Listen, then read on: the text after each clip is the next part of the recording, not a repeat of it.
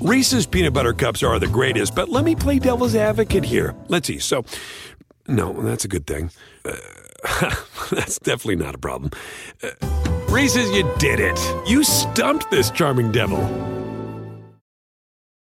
Remember the Thai cave rescue? What about the mission depicted in Black Hawk Down or the epic rescue shown in Captain Phillips? You've probably heard of all these, but did you know that U.S. Air Force Special Warfare played a pivotal role in all of them? These airmen are the most highly trained warriors on the planet. Other forces like the SEALs and Army Rangers call on them to provide skills no one else can. Not many people make the cut, but if you think you can, visit airforce.com to learn more. This is the Busted Open Podcast. You can listen to the full show Monday through Saturday from 9 a.m. to noon Eastern on SiriusXM Fight Nation Channel 156. Welcome to the Busted Open Podcast. This is Dave LaGreca. On today's episode, WWE Hall of Famer Bully Ray and I recap AEW Blood and Guts, and Bully gets into his good, bad, and ugly from AEW Dynamite from last night. Also, how about tonight? And that's the premiere of Season 3 of Dark Side of the Ring. And we get into it with executive producers Evan Husney and Jason Eisner right now on the Busted Open Podcast.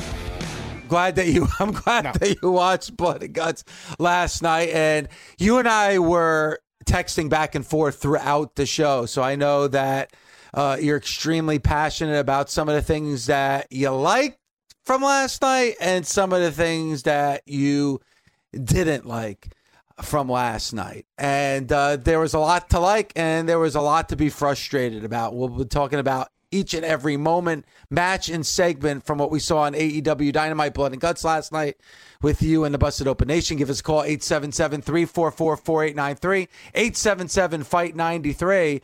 And interesting show, a hype show. This is a show that we were first supposed to get in Newark over a year ago, weeks after the start of the pandemic, was canceled several times. Never thought we were going to see it, Bully, but we saw it last night. The crowd was on fire last night for the main event. They were on fire last night for Orange Cassidy. They were definitely hyped up. They were ready to go. They had a great time, and you can hear it. And the more and more people I hear at these AEW events, the harder it is to watch things kind of like the Thunderdome. We're not here to talk about Raw or SmackDown tonight, but there's nothing can compare to the feeling of a live audience. Those AEW fans were there to have a great time. They had a great time. I got to tell you, got some messages on the old Twitter machine last night about a little bit of bait and switch by AEW. Want to get your take on this. Did you hear anything about the live show not exactly being live? Yeah, and I guess because of what they were doing for Blood and Guts, they pre-taped the first hour of the show, and then the second hour was live in front of a crowd. From what I hear, Tony Khan addressed it at the beginning, explained what was going to happen for that night, and if anybody wanted a refund or didn't want to partake in it, they were free to get a refund. But I guess because of the logistics of the cage, and they wanted to end the night with what we were going to see with Blood and Guts, the first hour was pre-taped. But you have to think that was not a last-minute decision. AEW knew that this was going to happen. Oh, I'm sure. Logistically, it had to, correct? I mean, it would have been very difficult to put on a live show, finish those matches, and then put up that cage and put those two rings together in such a short amount of time. So you knew way ahead of time that the people who paid to come to Daly's place were not going to get that full 2-hour live show. We're not going to be on television for the full 2 hours. They were going to have to sit for the first hour and watch the pre-taped first hour of Dynamite on the Tron, and then they would come up live with Kenny's promo, Orange Cassidy crashing, and then the main event, right? Yes. Very much like what we talked about with WrestleMania 2, with the closed circuit for some of the show, and then you're going to get some of the show live in the arena. But in WrestleMania 2, you knew exactly what you were getting yourself into. When you bought that ticket to Nassau Coliseum for WrestleMania 2, you knew that you were going to watch a live card in front of your own eyes, and then Chicago would be shown on the big screen and LA would be shown on the big screen. You got that. And same thing for Chicago at the Rosemont Horizon, and same thing for LA at the Coliseum, wherever they were. So we've been in a pandemic for a year and a couple of months here, and people are slowly being able to go back to shows. And I think last night would have been the most hyped AEW show for fans to attend and pay to go see, yes? Yes, I would say that since their debut episode, this was probably the biggest Dynamite that they've had. Cool. So imagine this Saturday night, you were going to see your first Alice Cooper concert since this pandemic started. And you're all hyped up to see Alice. And you know Alice is going to play a 2-hour show. And you paid good money for Alice's 2-hour show. And 5 minutes before the show started, Alice came out and said, hey, just want to let you know, the first hour of the show you're going to watch on the Titantron. But then the second hour of the show, I'm going to be live. How would you feel? I'd be a bit let down. How would you feel? I would be let down. I would be upset. For sure. Of course. So I don't know why they did that. You know, I appreciate AEW for their transparency. I appreciate Tony for his honesty and transparency. That seems like a very old school carny pro wrestling thing to do. And I saw enough tweets last night with people screen capping and sending stuff that made me go, it seems like people are a little annoyed about this. So I just wanted to get your take, and that's why I was using the Alice Cooper analogy, because I know I would probably be upset too.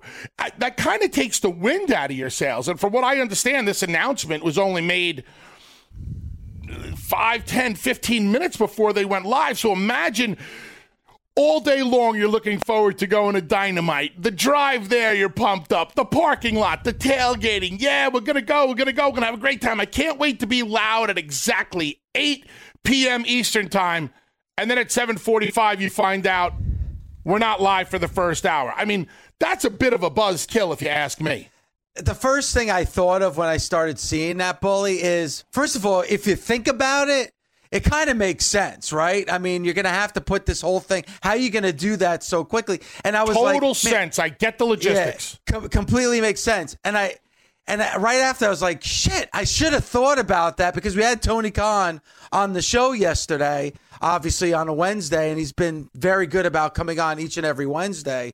And I was like, damn, how did I not think of that? Because if you really do think about it, how are you going to put on a live show for 2 hours? And he said on our air yesterday that the second hour was almost going to be completely dedicated to blood and guts. Oh, man, how are you going to put up that cage and put those two rings together and everything during, a 4.5-minute break? Hey, everyone, this is former NFL linebacker and current SiriusXM NFL radio host Kirk Morrison, and I'm here to tell you about my new podcast, Total Coverage. Each week, I'll be joined by some of the greatest minds in the game as we explore the hows and the whys behind the week's biggest results. Whether we're breaking down player techniques, game plans, or coaching philosophies, we'll explain the details that define our favorite performances. New episodes will be available every Tuesday on the SiriusXM app, Pandora, and Apple Podcasts. So Tony Khan said on our air, as JR said, it's going to be brutal, and it was. She was turning away at points when there was crimson masks and there was a lot of blood. When MJF was on top of that cage with Jericho, she's like, man, this kid really is a piece of shit. And she was completely buying into the story. And when she's like, don't do it, she was actually saying, don't do it. And she was relieved when Sammy Guevara yelled up, we surrender. And then and she was like, no. And MJF pushes Jericho off the top of the cage. And she's like, no. And she goes, oh.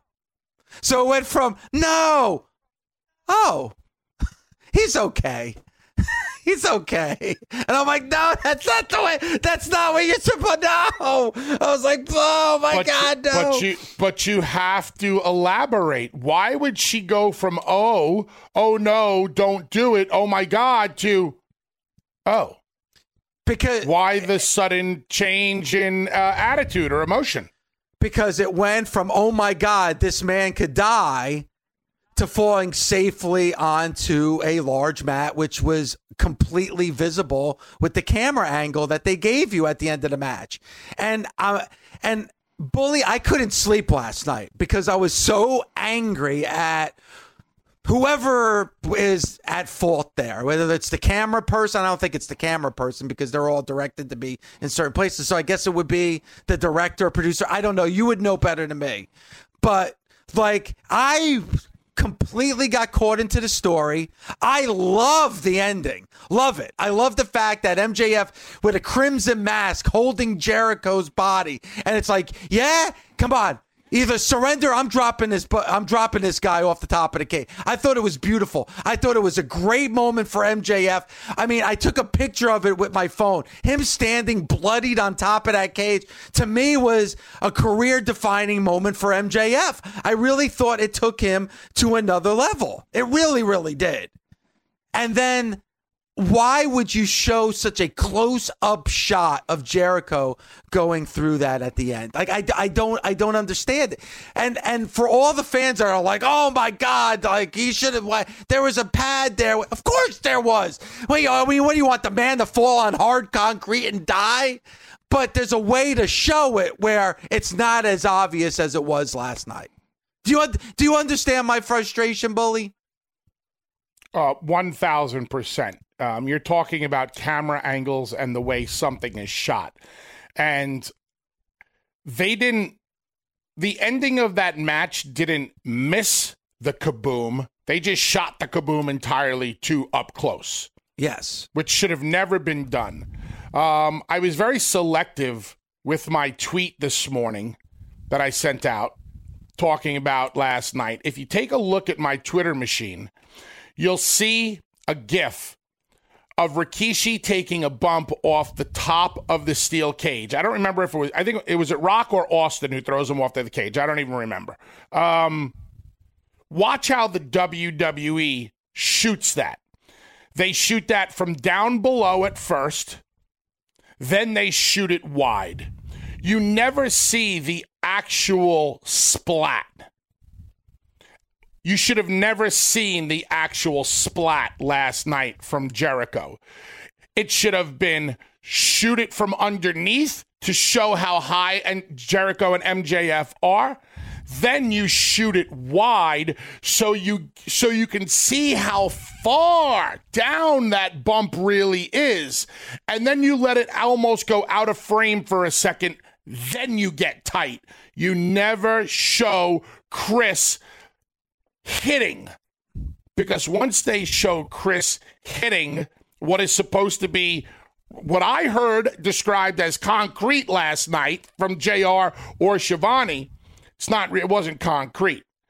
This is professional wrestling. This is sports entertainment. There's a lot of smoke and mirrors and special effects and a lot of fun stuff involved.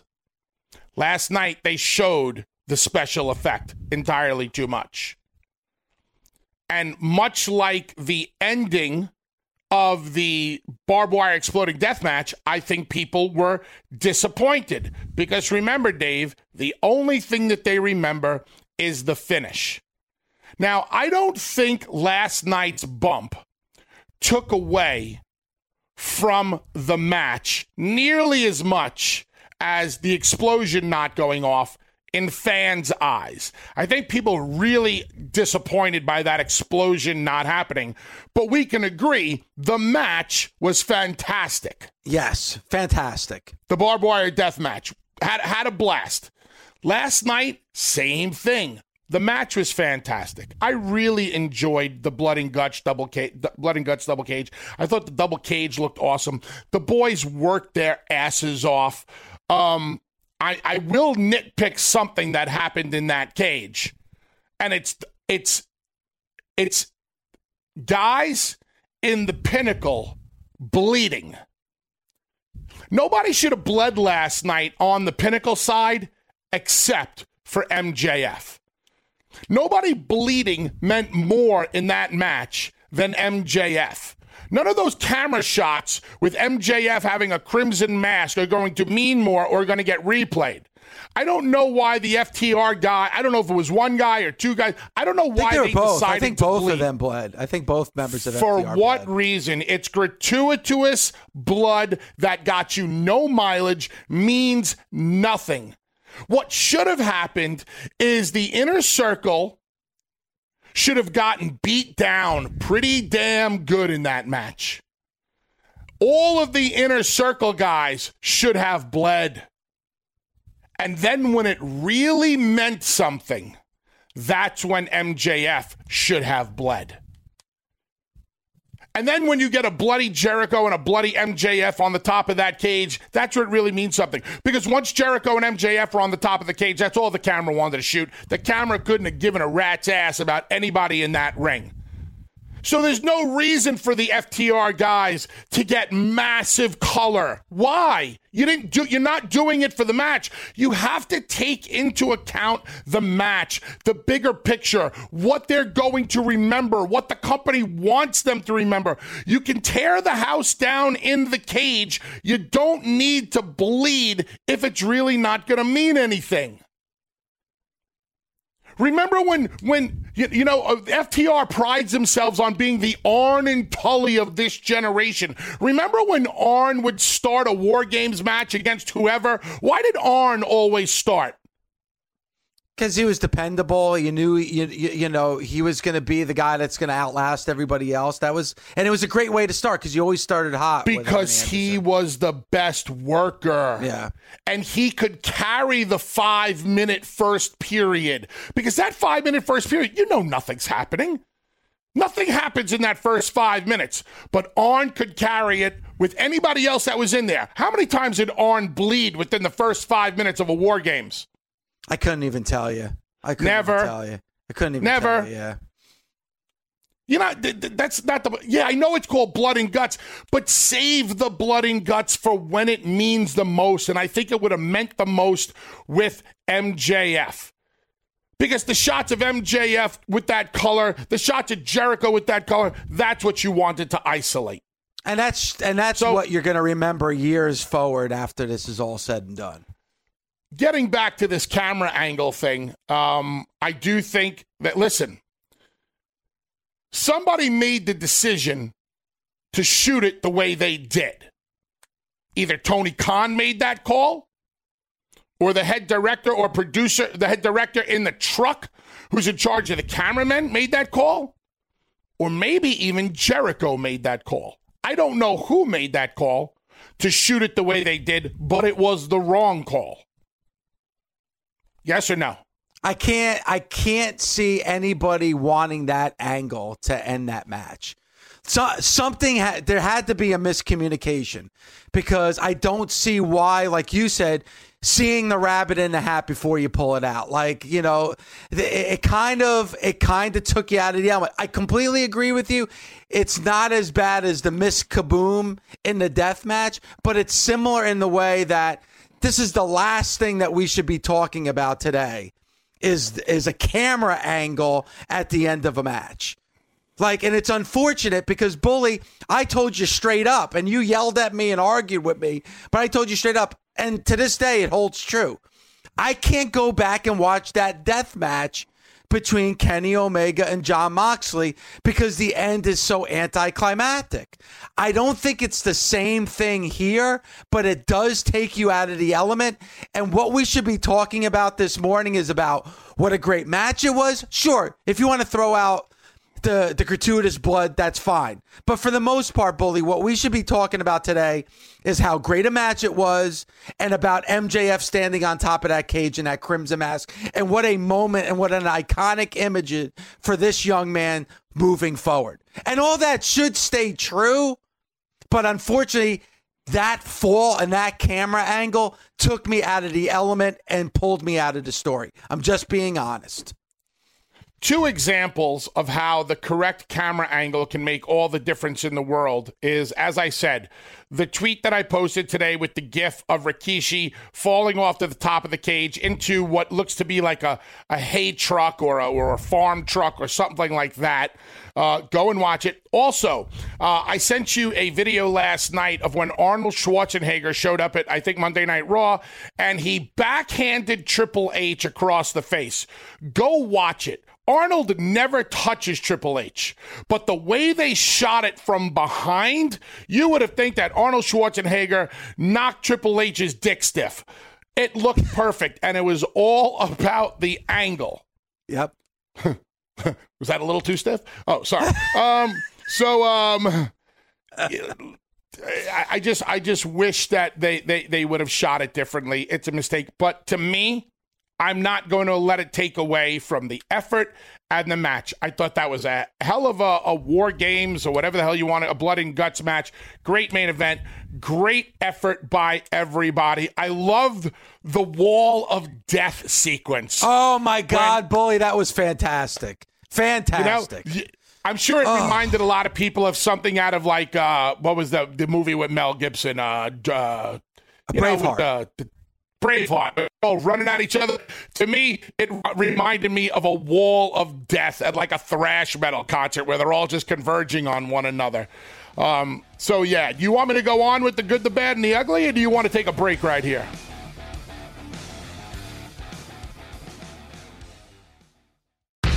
As a wrestling fan, you know it's hard.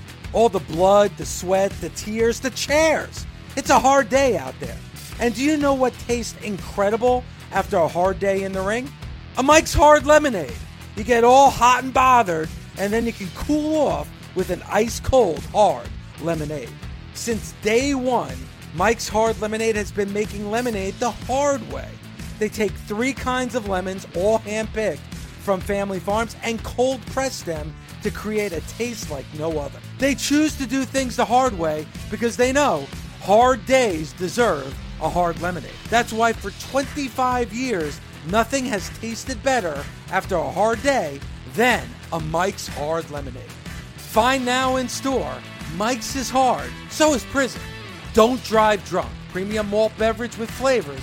Mike's Hard Lemonade Company, Chicago, Illinois.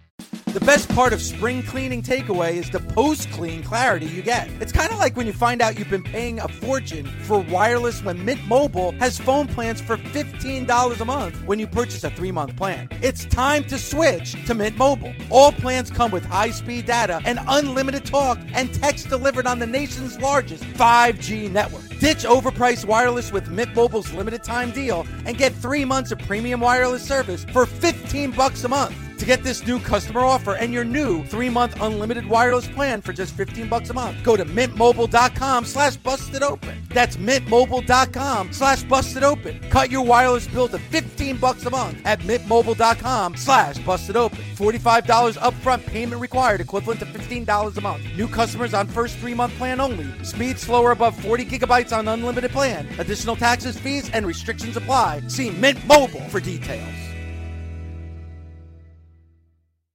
Warmer, sunnier days are calling. Fuel up for them with Factor's no prep, no mess meals. Meet your wellness goals in time for summer thanks to the menu of chef-crafted meals with options like Calorie Smart, Protein Plus, and Keto. Factor's fresh, never frozen meals are dietitian approved and ready to eat in just 2 minutes. So no matter how busy you are, you'll always have time to enjoy nutritious, great tasting meals.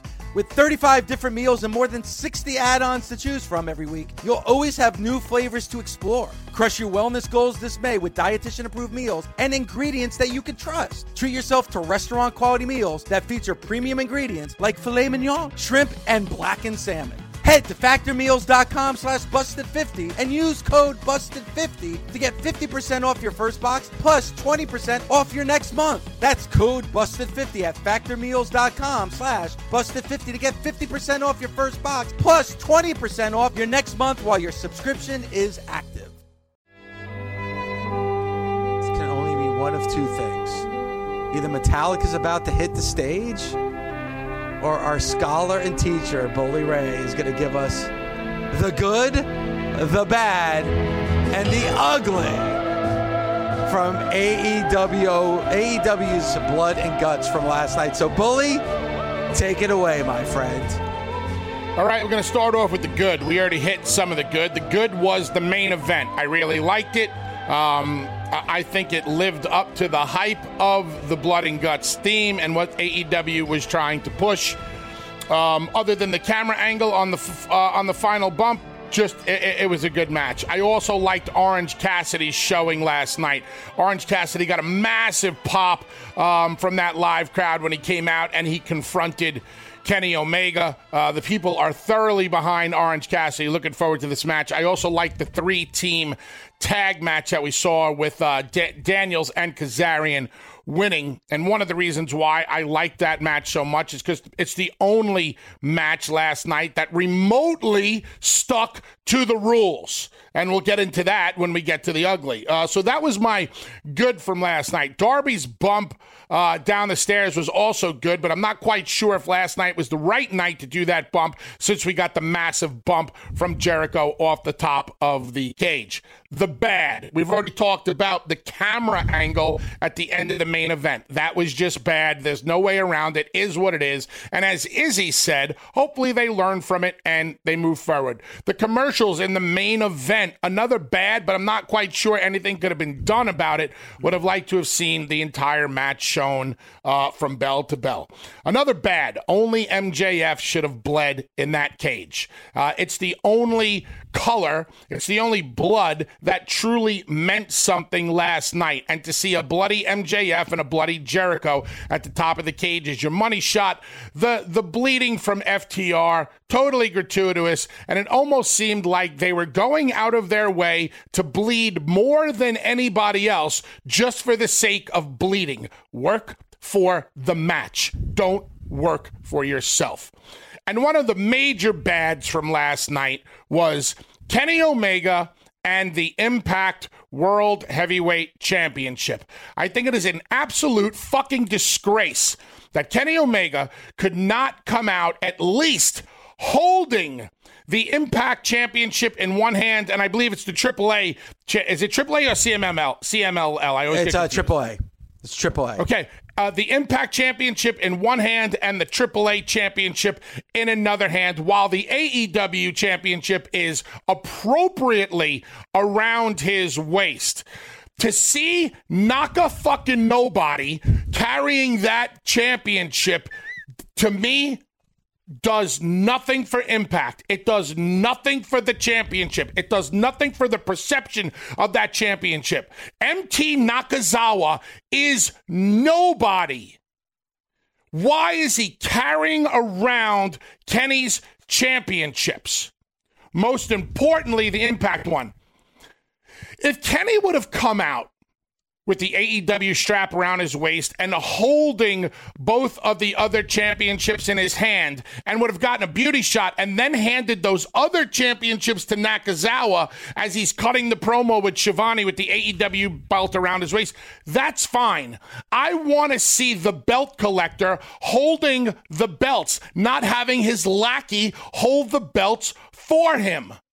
If I'm Impact Wrestling, I'd be fucking fuming last night and this morning. I don't care who owns the joint. I don't care who manages the joint. Callis, D'Amore, you should be mad.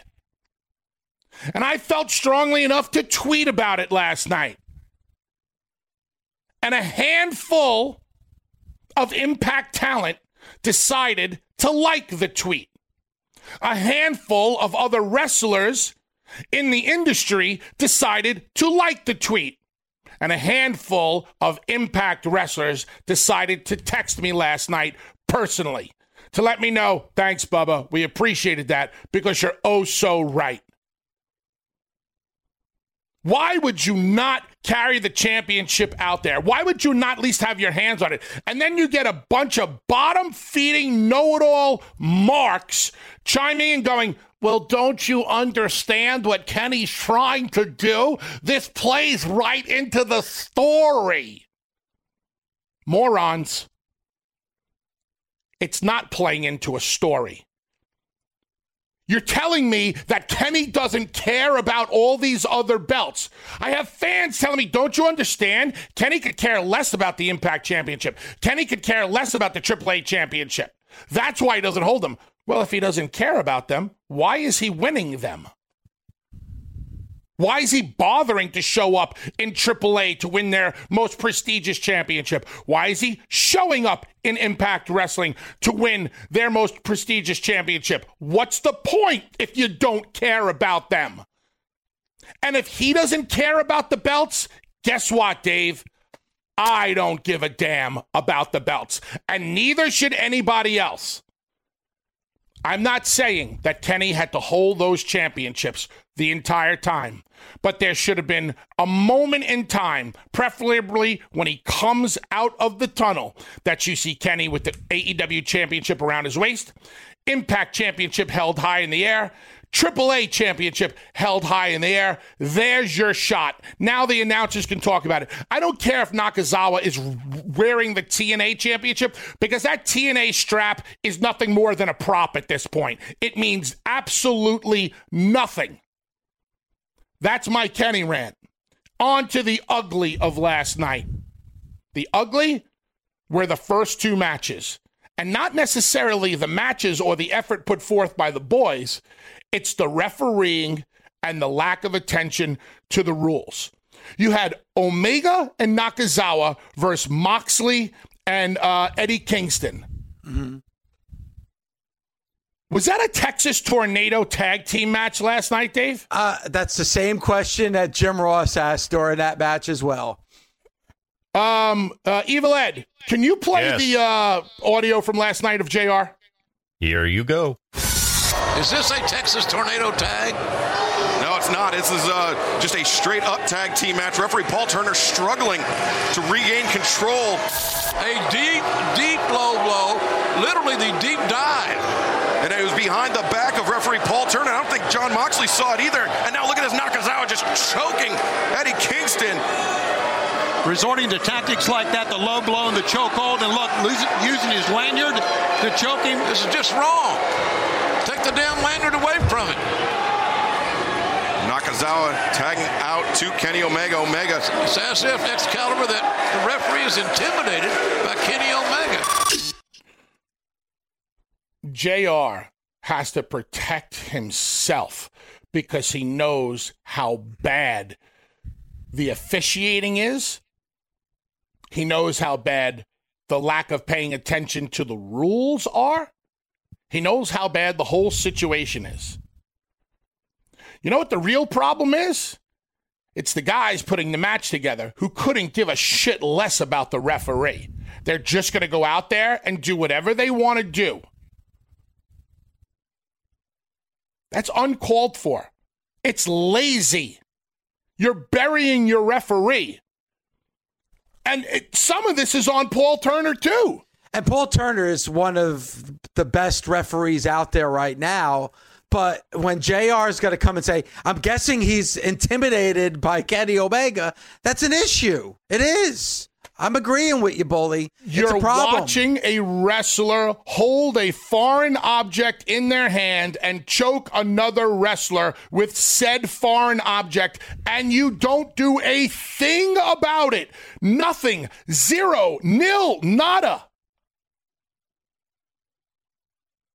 And then everybody's just running around everywhere to the point that JR doesn't even know what's going on. My God, is this a Texas Tornado tag team match? Excalibur. Well, no, JR, it's a regular match. That was actually the WWE lackey chiming in. Hey, come on, man. Here I am at the last week going, you know what? It looks like AEW is starting to tighten their screws. Wow, they're starting to get it. They're doing little things here and there. The referee's been better. The officiating, the paying attention to the rules. Last night, they took that, boom, right out the fucking window. I think there was two things they could have done there. Number one is just count, because you got the 20 count outside the ring, and it's not a 5 count to do the break. In AEW, it's a 10 count. So do the count. Like I never understand like the yelling at the wrestler to stop. How you get a wrestler to stop is by counting. Count to 5. That's how you count. Count Count and to that's 10, going to make him stop. Yeah. Do the attempt to count. Or Bully, since last night was blood and guts, then you know what? Make it a Texas tornado match. Just say, you know what? There's no rules. Okay. Let's get back to that, because I think that's a great point, especially after we get to match number 2. Match number 2, Cody and QT. Cody Rhodes takes off his weightlifting belt to go and whip QT Marshall. The referee sees this and says, no, you don't, Cody, because whipping somebody with a belt is illegal and thus will get you disqualified. So the referee takes the belt away and he throws it out of the ring. Great job, referee. 2 seconds later, QT Marshall takes off his weightlifting belt and whips Cody Rhodes right in front of the referee. Yes? No? Maybe so? He did, yes. What did the referee do? Did he take the belt away from QT Marshall? Shouldn't that be a disqualification? I mean, there's a lot of things that happened at match that should have been a disqualification. Why do you stop the babyface from doing it and then watch the heel do it right in front of you? It's just atrocious refereeing. It's atrocious storytelling. Why is it okay? I am not telling anybody, nor have I ever said to anybody, you can't do something. You can do whatever you want, whenever you want, as long as it makes sense. But don't take the referees for granted. If you're going to do it the right way. When the referee took the belt out of Cody's hands, he should have went over to walk it over to one of the ringside people to hand it to them. And as he's walking over to hand it to them, that's when QT whips Cody with his belt, throws it outside. The ref turns around. I didn't do nothing, ref. That's how you do that spot. And I didn't just reinvent the wheel. That spot's been going on for 100 fucking years. It's easy. Just think about it. Just give it some thought. Make it make sense. So in the first 2 matches, the ugly of AEW last night was definitely the refereeing and the lack of paying attention to the rules by the wrestlers who put said matches together. And the referees are not going to sit there. Paul Turner's not going to sit there and go, Kenny, John, the match that you put together sounds really good, but I kind of look stupid. No, Paul's keeping his mouth shut and doing what he's told. The referee in the Cody match, what? You think the referee in the Cody match is going to say, well, Cody, you know, Mr. Executive Vice President, you know, Mr. Face of the company, you know, Mr. Guy who could probably have me fired in 2 seconds. No, he's not saying nothing. So, Dave, as we talked about last night, what should AEW have done at the beginning of... Actually, it should have been done on Busted Open yesterday with Tony Khan. What should AEW have done last night when it came to rules and refereeing? Throw them out the window. In regards to having this blood and guts match in hour 2, you know what? There's some other feuds that are going on as well in AEW. One of them happens to be Eddie Kingston and Jon Moxley with Kenny Omega. And obviously QT Marshall and Cody Rhodes. Make those 2 matches no DQ matches. Why not? It kind of fits the theme of what was going on last night. Then you don't have to worry about it.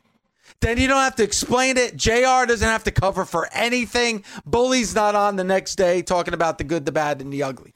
Why? Because throw the rule book out the window and you don't have to cover yourself. Because I'm sorry, as long as there's rules and you have somebody in the ring to enforce those rules, if they're not, it's going to look bad. And last night in those 2 matches, I agree with you, Bully, it looked bad. I mean, outside interference from Arn Anderson, he's taking QT Marshall's head and he's banging it and shredding it against the steel post outside the ring, and the referee comes out to stop it? What? That's a DQ. Outside interference. That's not a disqualification. Well, didn't they get Arn out of there when Arn punched QT? Yeah, but before he punched QT, he was taking his head, he smashed it against the steel post outside the ring. That doesn't get you disqualified? That was right in front of the referee also, right?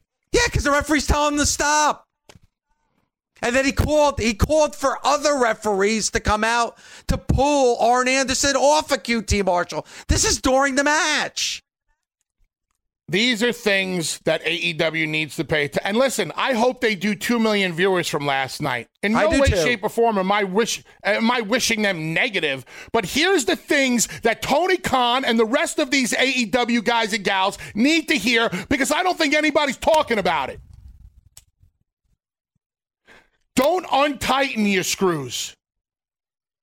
I wish Tony Khan would have come on this show yesterday, and maybe they didn't think about this, but this is things that they do need to think about, and would have said, you know what, Dave? You know what, Tommy? It's blood and guts. It's all-out war. It kind of reminds me back in the day, like ECW, when the rules were thrown out the window. Screw it. You know what? Major announcement. There are no rules tonight in blood and guts. No disqualifications. We're going to do this. We're going to do that. But basically tell us the referees don't mean shit for the night, and all they are there to do is count to 3 or watch if anybody taps. And you know what I'm going to do, Dave? I'm going to sit back, I'm going to eat my popcorn, and I'm going to watch with a smile on my face, because you told me before the show started that these were the rules you were setting forth. Thus, I will follow along, because it's pro wrestling, and anything can change at any time. Yep. So you want me to watch 2 hours with no rules and regulations because it's a blood and guts theme?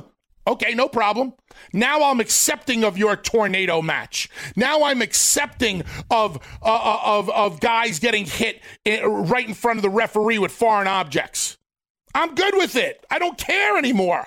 I'm not going to come on and go, oh my God, you gave me a 2-hour show with no rhyme or reason or referee and rules? Exactly. Because you let me know up front.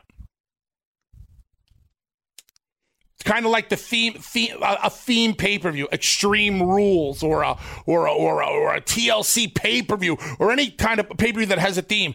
This is blood and guts. This is bigger than any one particular. This is bigger than rules or anything. We're throwing them out the door. Yeah, if you want to keep the rules in that tag, that 3-man tag, whatever, because it was for a number 1 contendership. And you know what? That makes sense. That would make complete sense, because it's for a number 1 contendership and there's not a blood feud. But those other matches, there's feuds there. It makes perfect sense. This is like an Extreme Rules situation where you just take those rules and throw it out the window. Why not? And then, you know what, Bully? Then, like you said, the pressure's off. Then the referee, you know what, guys? Do whatever the hell you want. There's no rules anyway. But you know what, Bully? To be fair, the last 2 weeks, the last 3 weeks, actually, you have praised AEW up and down for tightening those screws. You even said on this show, man, they've turned a corner. Like now I got no complaint. I am fully invested. Why? Because all those little things that could add up to a lot, they're fixing. They're paying attention to their officiating. They're counting the wrestlers outside the ring. They're counting their wrestlers inside the ring. They're enforcing the rules, which makes it important enough that now I'm invested. Last night, they threw it out the window, which is fine. But if you're going to do that, make the announcement you're going to do it. When I hear a commentator tell me that a referee is struggling to maintain order, what you have now told me is that referee is not worth shit and thus should not be refereeing a match. Fire him. He's not doing his job. What we saw last night is, with the lack of paying attention to the rules and the refereeing, is bad pro wrestling. It should not happen. You know why it shouldn't happen? Because it doesn't have to happen. All guys have to do, and gals have to do, is sit down and put their matches together the way they want to put them together, and then ask themselves, how do we keep the credibility on the ref? Watch this, Dave. Omega and Nakazawa, Moxley and Kingston. They could have went buck wild and did everything they wanted to, because Omega could have jumped them on the floor. They could have had a massive brawl on the floor. Never had to get in the ring, so Paul Turner couldn't have rang the bell to start the match.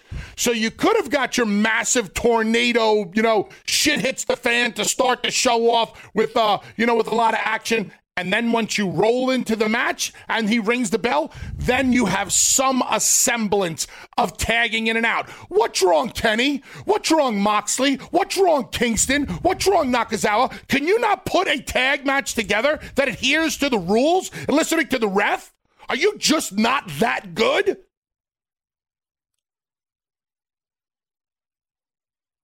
Simple fixes, Bully. Simple fixes I think it can be, and I think they've done it the last week. I don't understand why you can't connect the dots enough last night to just say, you know what, if this is what you want to do, and this is the road you're going to go down, then, hey, you know what? Then we got to make sure that there are no rules in this match. If I'm the agent of the producer and I have enough confidence in those guys in that tag match, and they came to me and like, hey, Bubba, we're going to do this, this, this, and this, I'd be like, great, no problem. Keep your whole match the way you want to do it, the same exact match that we just saw on TV last night, but tweak this and tweak this so the referee doesn't look stupid. That's it. There's not one thing that I saw from Omega, Nakazawa, Moxley, and King, or Cody and QT that I would have told them not to do. Do it all. Just make sense of it. Or just sit back like you did last night and not think anything matters and be lazy about the thought process that goes into it. Because what I saw last night was lazy booking. Wow. Let's just go out there and do anything we want. Well, yep. Oh, we got to get a rating. We got to do this. We got to do, we were at a 1.2 3 weeks ago. Then we were at 875. Then we were down to 793. And oh my God, things are going wrong. Let's just pack so much action into here. Let's get the rules. I'm done. Okay. No, I like it. I like it. And if you disagree with me, you better tell me to my face right now. You told me to fuck off last week. Tell me again right now if you disagree. Hey, I have no problem telling you to fuck off. And I have no problem to say that you know nothing about pro wrestling. But it's the little things, Bully. And I think they're fixable. And I think they did a good job the last few weeks. And again, you could have just said there was no rules, or just make some of those small tweaks where it would look completely different. Hey everyone, this is Lisa Ann, and I'm here to tell you about my new podcast, The Lisa Ann Experience. This is my chance to share with you my experiences, past and present, including how I went from living in the fantasy world of adult films to talking fantasy sports on SiriusXM. Each week, I'll introduce you to some of the people I've met on my journey and invite friends on to help me read through the endless ridiculousness that lands in my inbox. New episodes are available every Wednesday on the SiriusXM app and Apple Podcasts. Man, I can see you as a teacher, because you are a teacher when it comes to the Team 3D Academy, and a damn good one. And it sounds like to me, and correct me if I'm wrong, Bully, it's the fundamentals, the basics that seem to frustrate you more than anything else. It's the fundamentals and the basics that AEW last night threw out the window. It should not happen. It doesn't have to happen. I'm not like some other people in the wrestling industry who look down upon AEW because they don't like some of the talents, or they don't think a guy like Orange Cassidy should be pushed to the moon, or they think there are too many super kicks. I'm not saying those things. I've never said those things. I might have an opinion on why 27 super kicks are too much in a match, but if anybody disagrees with that, you just don't understand wrestling. I like AEW. And I like it for a very valid reason, because it reminds me of ECW in many ways, and that's a good thing. It reminds me of all the good things in the Attitude Era. It reminds me of all the good things in the NWA. AEW has done a great job of picking This is Tony Khan, who's a massive wrestling fan. He took what he liked from from ECW, took what he liked from the NWA, from WCW, from the AWA, from the Attitude Era. He picks it and he tries to do with it what he will in AEW. That's a great thing. It's a fun product. That doesn't mean you have to take the foundation of what matches are built on and throw them out the door. And even if you want to throw them out the door, just tell me you're going to throw them out the door so I can watch the right way. Somebody just chimed in on social media and they said, Bully, I thoroughly agree with what you just said, but it's obvious that you hate Kenny Omega. Dave, I'll let you talk for me. Do I hate Kenny Omega? No, you don't hate Kenny Omega. As a matter of fact, I remember we did an interview with Kenny Omega, and I remember you talking to Kenny like he was an artist in the ring. I mean, the foundation of why you're on this show is us talking about Kenny Omega and Okada. To say that you hate Kenny Omega, I mean, first of all, you don't hate anyone. I mean, this is wrestling. You're just trying to make things better. But I do not believe that you hate Kenny Omega, no.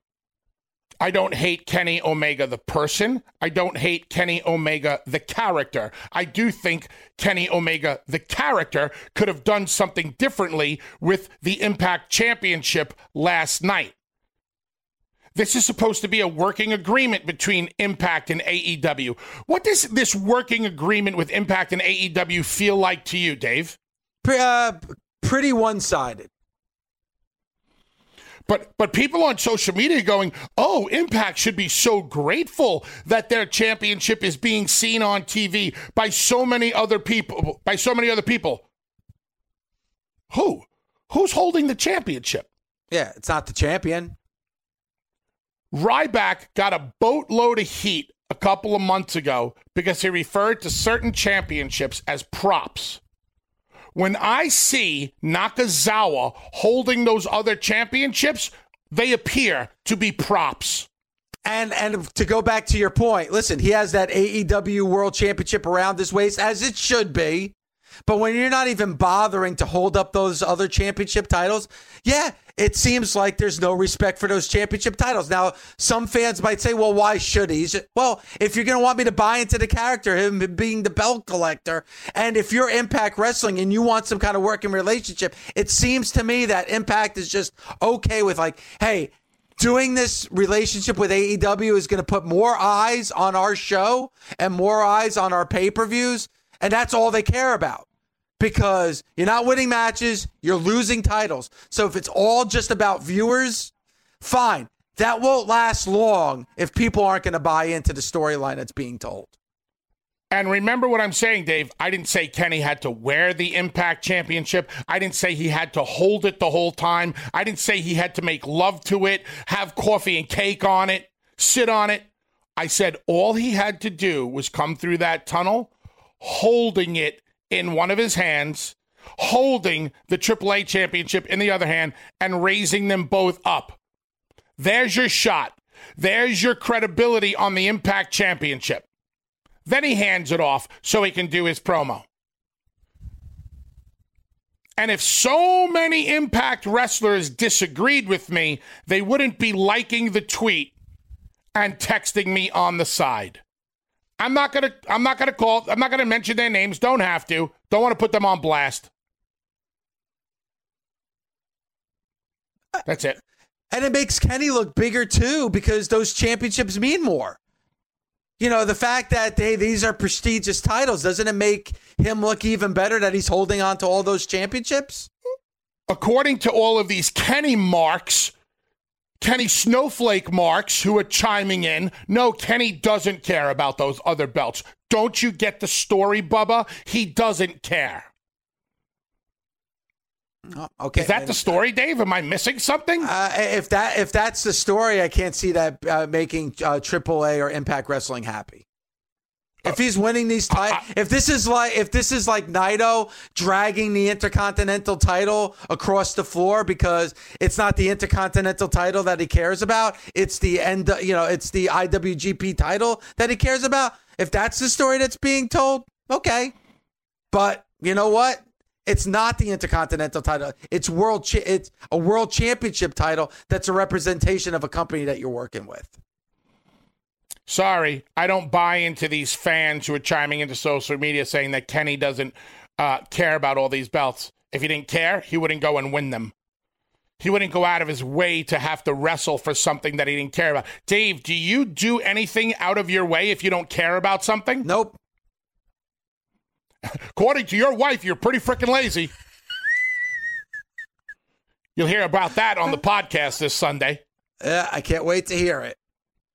I wouldn't call him. I don't think I'm lazy. But no, I'm at the point in my life that I'm only going to do things that I'm passionate about. If I'm not passionate about it, I'm not going to do it. I hope Impact Wrestling gives a shit enough to say something about that. And I might never know if... you know what would be interesting? I'd love to hear what Tommy has to say about this. And whether or not Tommy actually gives his honest opinion on the situation, I don't know. But I know Tommy just as well as I know as myself, and Tommy would feel the same way. No way in hell that belt should be held by a nobody. Also, really quick, Bully, if I could. And when I say a nobody, I'm talking from a character point of view. Nakazawa is a nobody from a character point of view. I'm not demeaning the person of Michael Nakazawa. Of course. Now, just really quick, something that I thought was really good last night, too. It does have meeting. I love the video package of Nagata and Moxley leading into their match for the New Japan U.S. title, the IWGP U.S. title. That's going to be, next week. I thought that, because you said it before. Hey, you want to make me care? You gotta show us something so that we understand. I thought they did a good job with that last night. I thoroughly agree. That was a really strong package. Seems like Moxley is going to really be up for this match. I don't know what type of match Nagata has in him against Moxley. I'm hoping we get to see the absolute best of Yuji Nagata. I've seen it with my own eyes, and it's a wonderful piece of wrestling to witness. So hopefully these two guys bring it.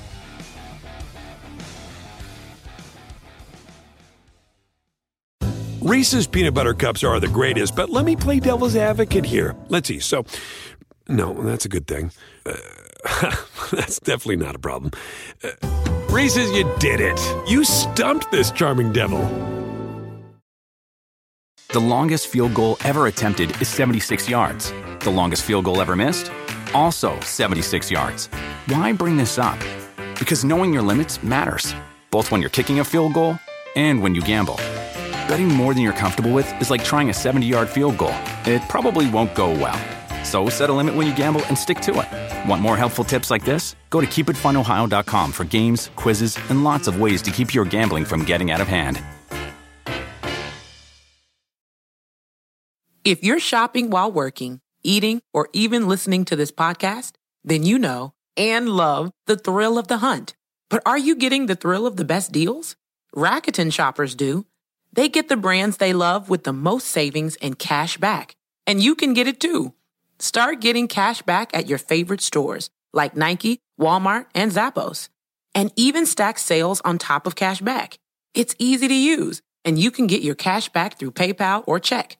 The idea is simple. Stores pay Rakuten for sending them shoppers, and Rakuten shares the money with you as cash back. Download the free Rakuten app and never miss a deal. Or go to Rakuten.com to start getting the most bang for your buck. That's RAKUTEN.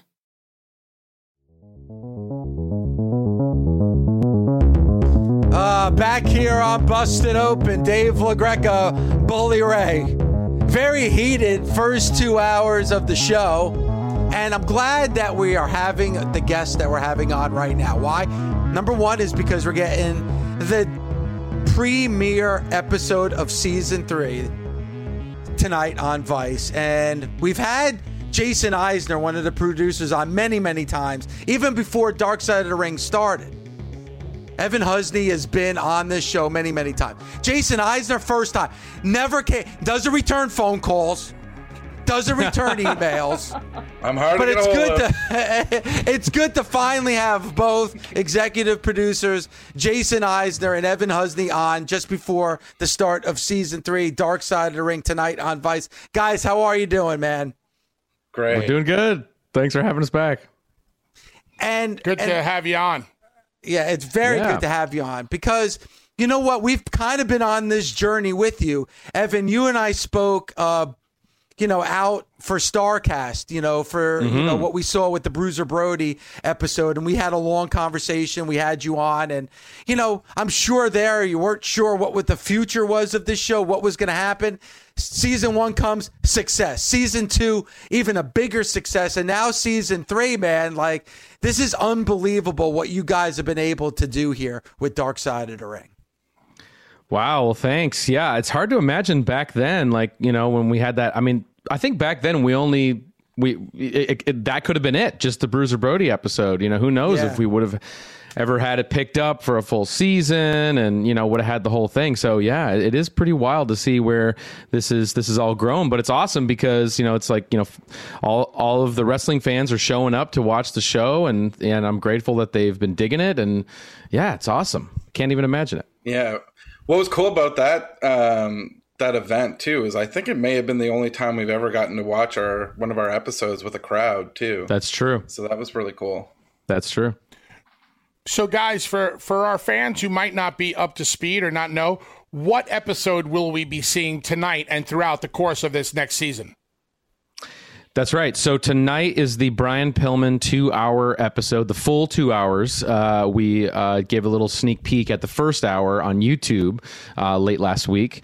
But yeah, tonight's the big premiere, 2-hour episode. In many ways, I think Brian Pillman is a quintessential story for us to cover. Jason and I love looking at the, where does reality and the and the fiction world of wrestling collide, and where's the gray area in that? I mean, we love that. And Brian Pillman, man, he was one of the guys that really pushed that envelope more than anybody.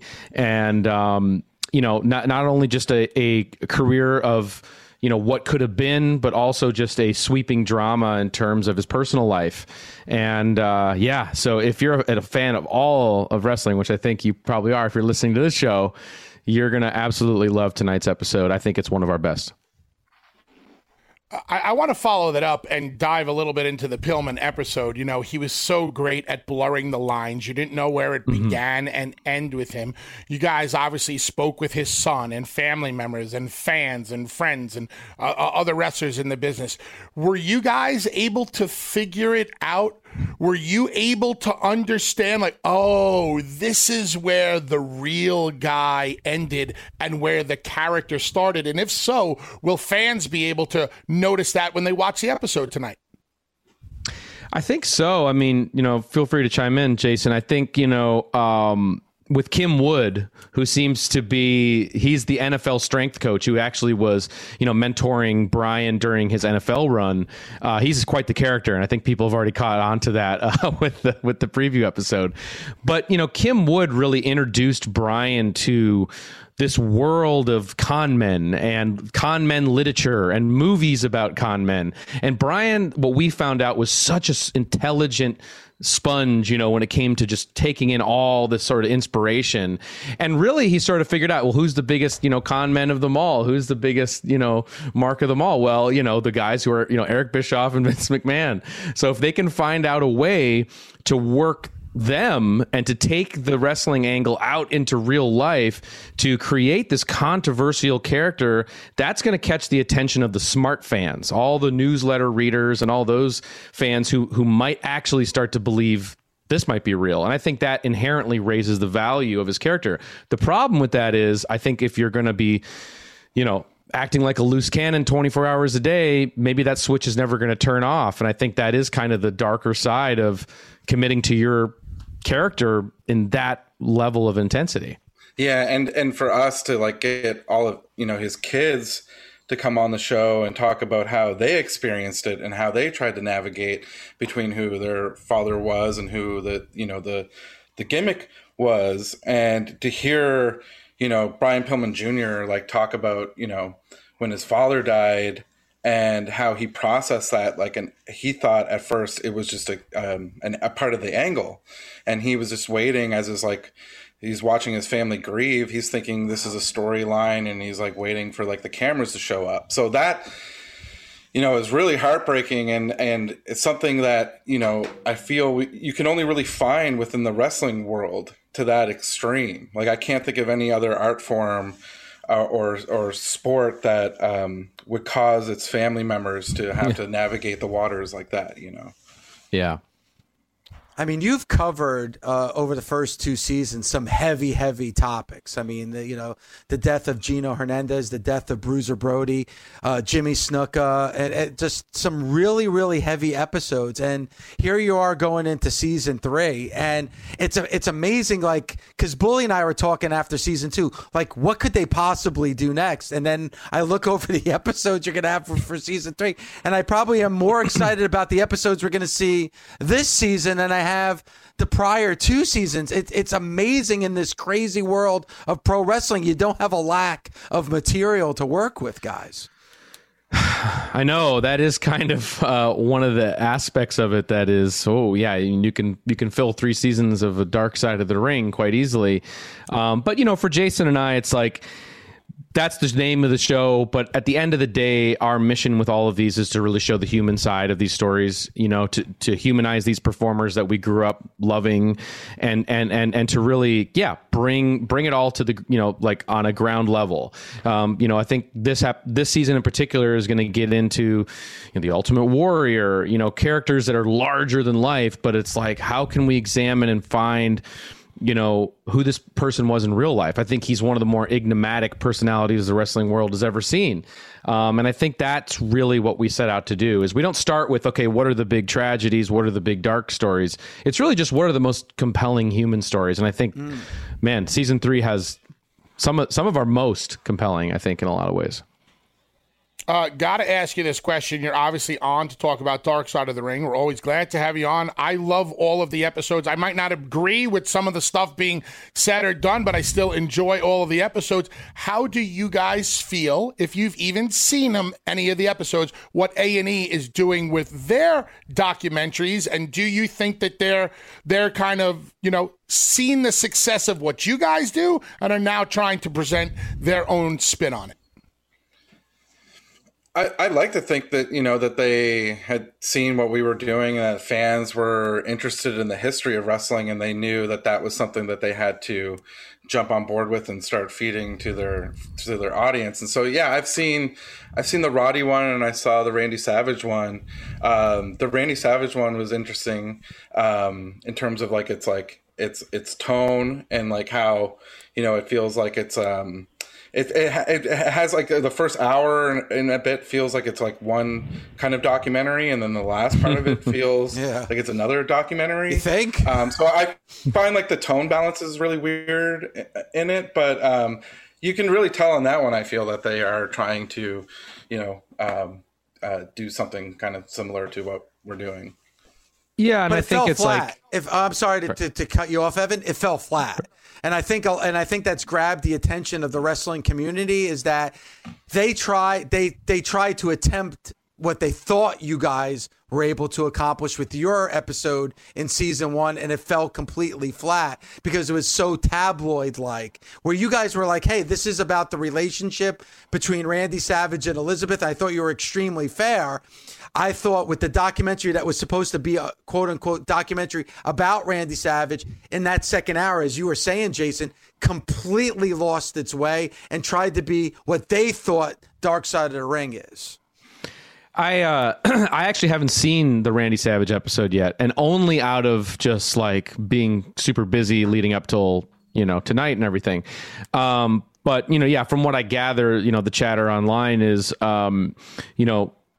like exactly that. But, I will say, I think that there is a kind of fan perception that, all of these are kind of made by the same person. And one thing that caught me was that each of these episodes, I think, is directed or executive produced by a different team.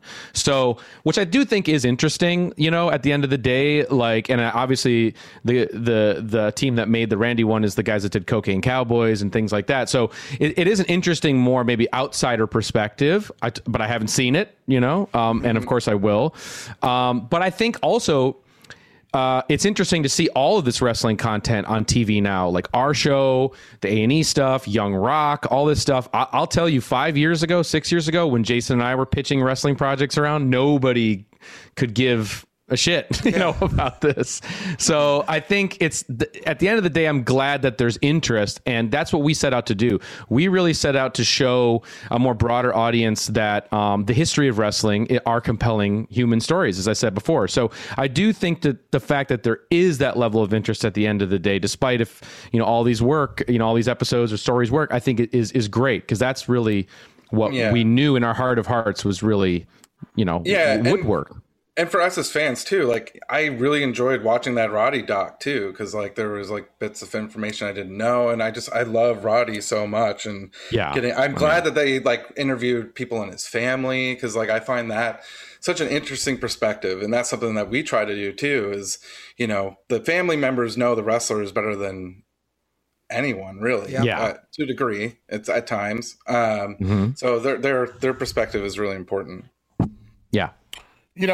Earlier you mentioned, the heavy subject matter in Dark Side of the Ring.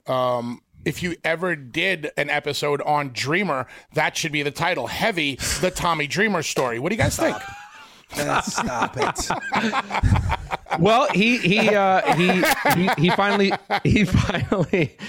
finally shows up in season 3, which is cool. So it'll be cool to see him on there. And there's a bunch of so I think that's cool. I don't know, but I don't know. No comment. Always taking a shot at Tommy when I have that, as he does me. But in seriousness, why did you guys decide to kick off season 3 with Brian Pillman? Why was he the best choice for the first episode?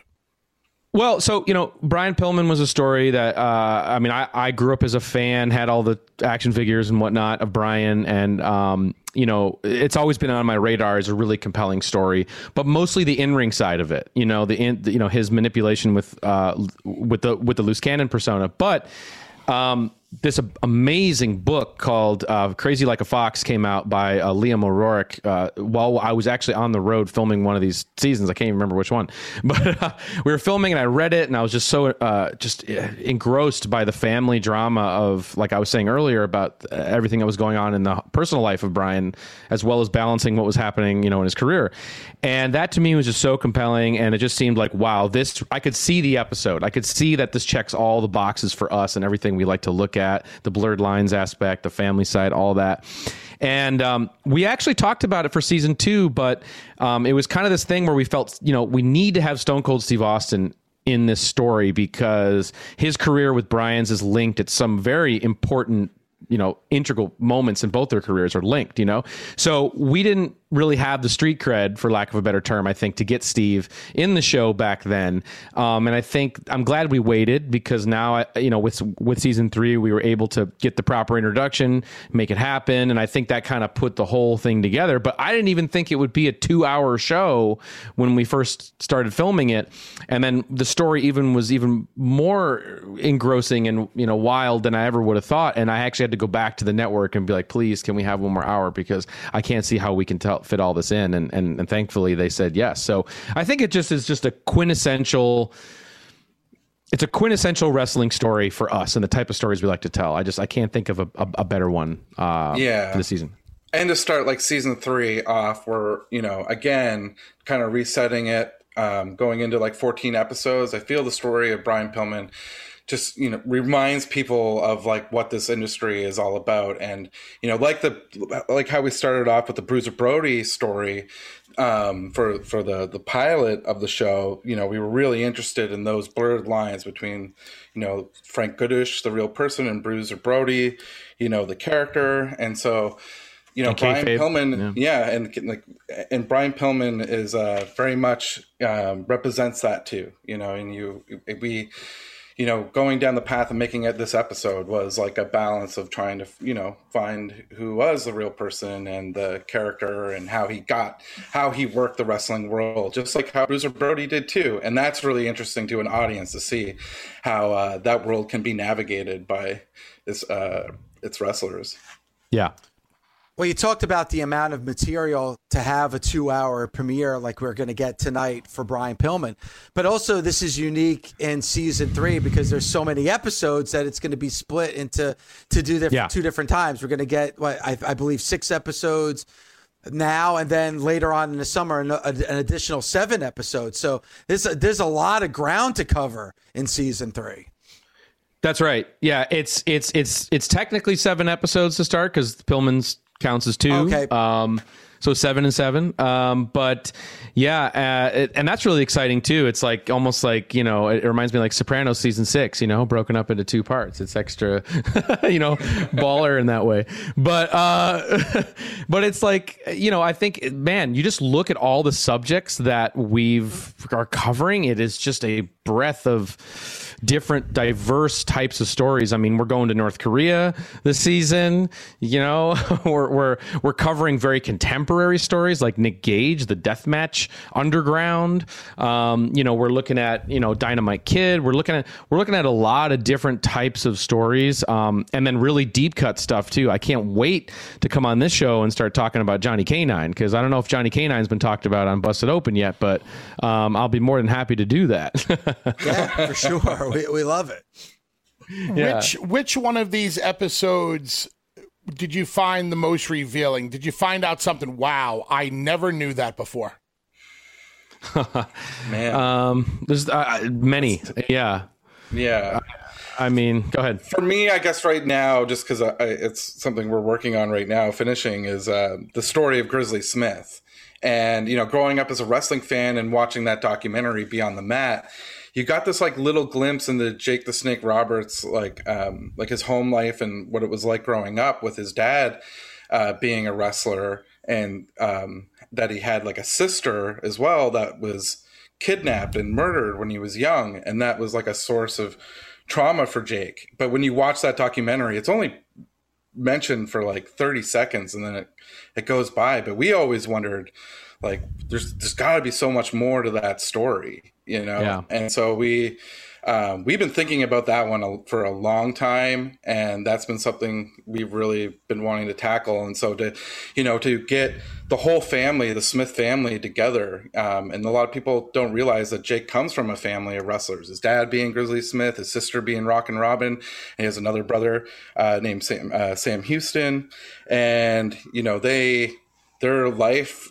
growing up together it's really tragic, and the story of their sister being kidnapped is like it's really horrifying. And I think with there being a few other documentaries about Jake the Snake Roberts, I think people are going to be really surprised that we don't really dive into anything that those other documentaries do. Yeah, there's no overlap. Yeah, there's no overlap. And to see the Smith family together, they weren't there in person together, but they've all decided to come together to tell their family story.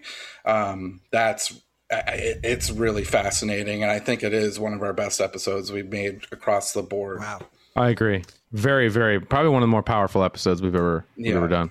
Yeah. Well, you talk about powerful episodes and tragic episodes. There's been some dangerous ones as well, and I can't imagine the Johnny K-9 probably got some danger.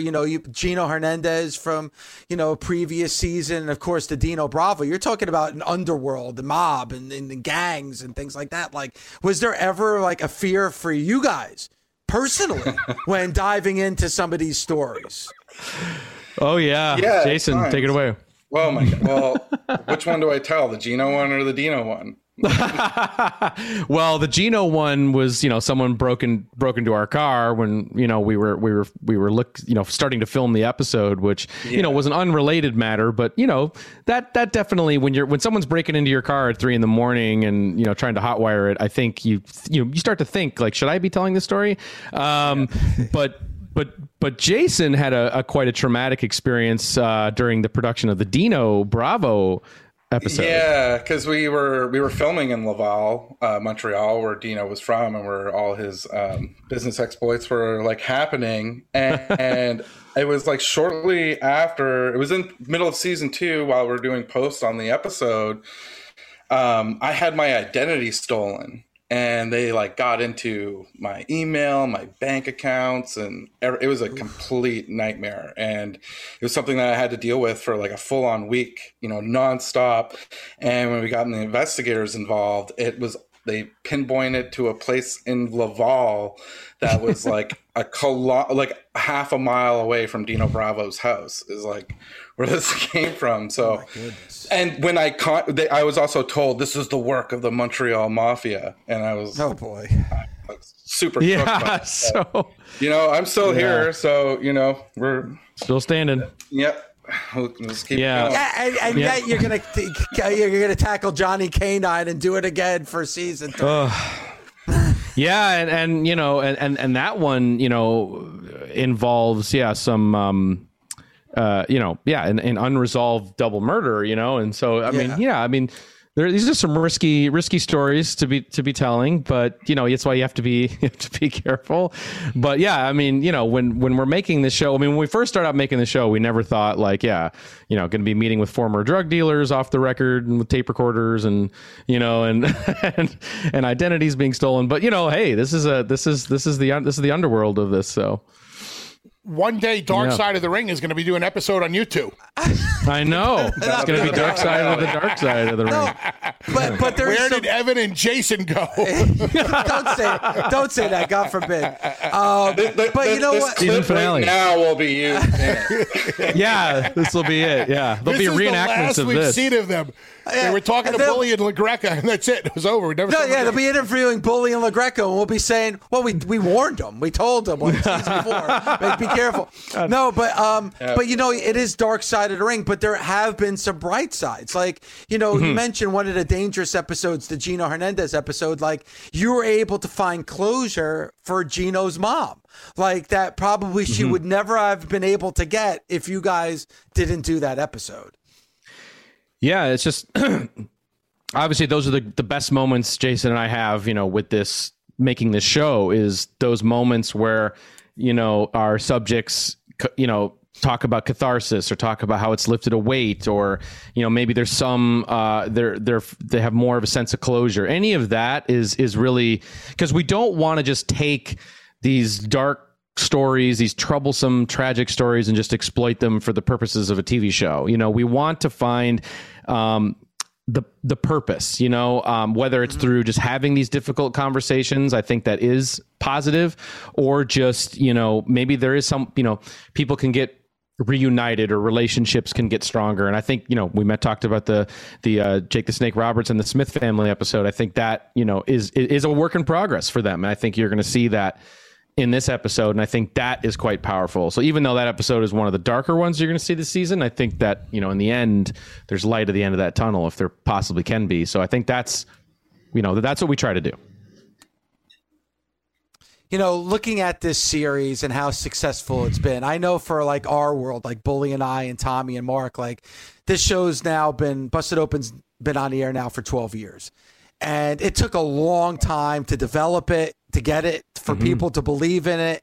And still, it's a pro wrestling show, so there's always going to be the detractors. But success is the final FU, right? When we were told we were the #1 sports talk show on Sirius XM, in front, Bully and I in front of 750 people, were able, with our bosses in the same building, kind of give our middle finger, like, we told you so.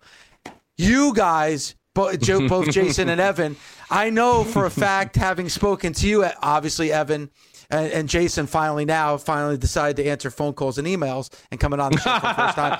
But no, you guys have, the #1 show on Vice. A big resurgence of pro wrestling programming. There's now like an imitation show on A&E, trying to bite off some of your popularity. Like, and I'm being serious here, like, hey, now Vice is getting more pro wrestling content with having MLW come to Vice. So you opened the door for that as well. Like, you got to be like, hey, kind of like, I told you, you didn't believe in it, but now do you believe in it because it's your most popular show?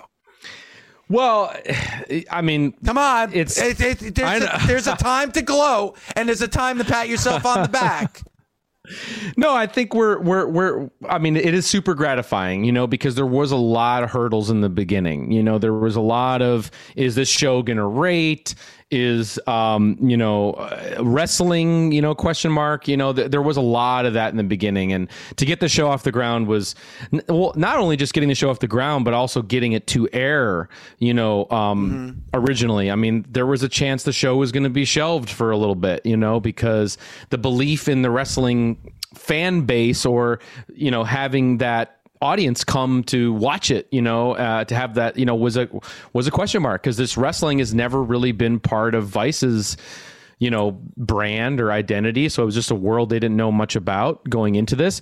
And so, yeah, I mean, it's super gratifying and also wild, almost surreal to think about now how much wrestling is a part of not only just that TV channel, but now that the show is being, that there's spin-offs of the show, talking about football, talking about other, subjects. And it's surreal, because going back 4 years when, Jason and I were really trying to, get this off the ground, we just stayed true, to our gut. We knew the fans would come. If we built it, we knew they would come, and we knew the stories, especially the strength in the stories, was the thing I think that we were the most confident about, was like, these stories are going to enrapture or just captivate anyone. They don't have to be a fan at all. It's like not even a prerequisite at all.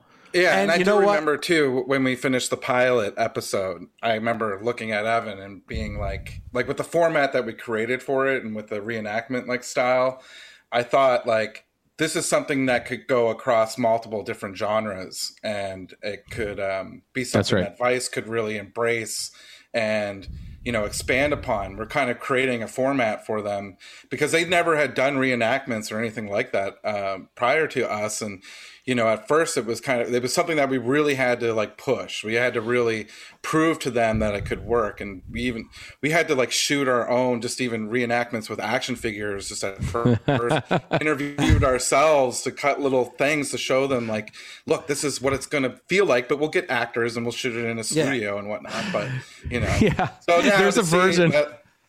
There's a version out there of Jason playing Dutch Mantell, talking about what happened, that night, and then it cuts to my action figures of Bruiser Brody and Tony Atlas, and yeah, that was part of the salesmanship, but it's amazing. Yeah. And again, the premiere episode tonight, the Brian Pillman episode, airs tonight on Vice, 9 p.m. Eastern time. The first half of the season, Bully, listen to some of these topics, man. You're going to get Collision in Korea, Nick Gage, The Ultimate Warrior, Grizzly Smith, as they talked about, and Dynamite Kid. Those are must-see episodes. And then the second half of the season, Bully, they get into the WWF steroid trial, which I can't wait. FMW, which we've talked a lot about here on Busted Open. The WWE's Plane Ride from Hell from 2002. XPW, as we talked about, Johnny Canine and Chris Kanyon. These are some heavy-duty episode, guys. I can't wait to watch them all, man. And seriously, Jason, it was a pleasure meeting you, man. Thank you for hopping on. Evan, you've always been a friend of the show. I'm so glad that this has been successful, man. And I hope season 3 brings on season 4. I really do, because you guys are tremendous. Thank you for coming on. Thank you guys. Appreciate it so much. Thanks for listening. Catch us Monday through Saturday on Busted Open from 9 a.m. to noon Eastern on SiriusXM, Fight Nation Channel 156. The Busted Open Podcast. Busted Open is part of the SiriusXM Podcast Network. The executive producer is Ed Robinson. The associate producer is Gabby Laspisa. Andy King is the director of sports podcasting for SiriusXM.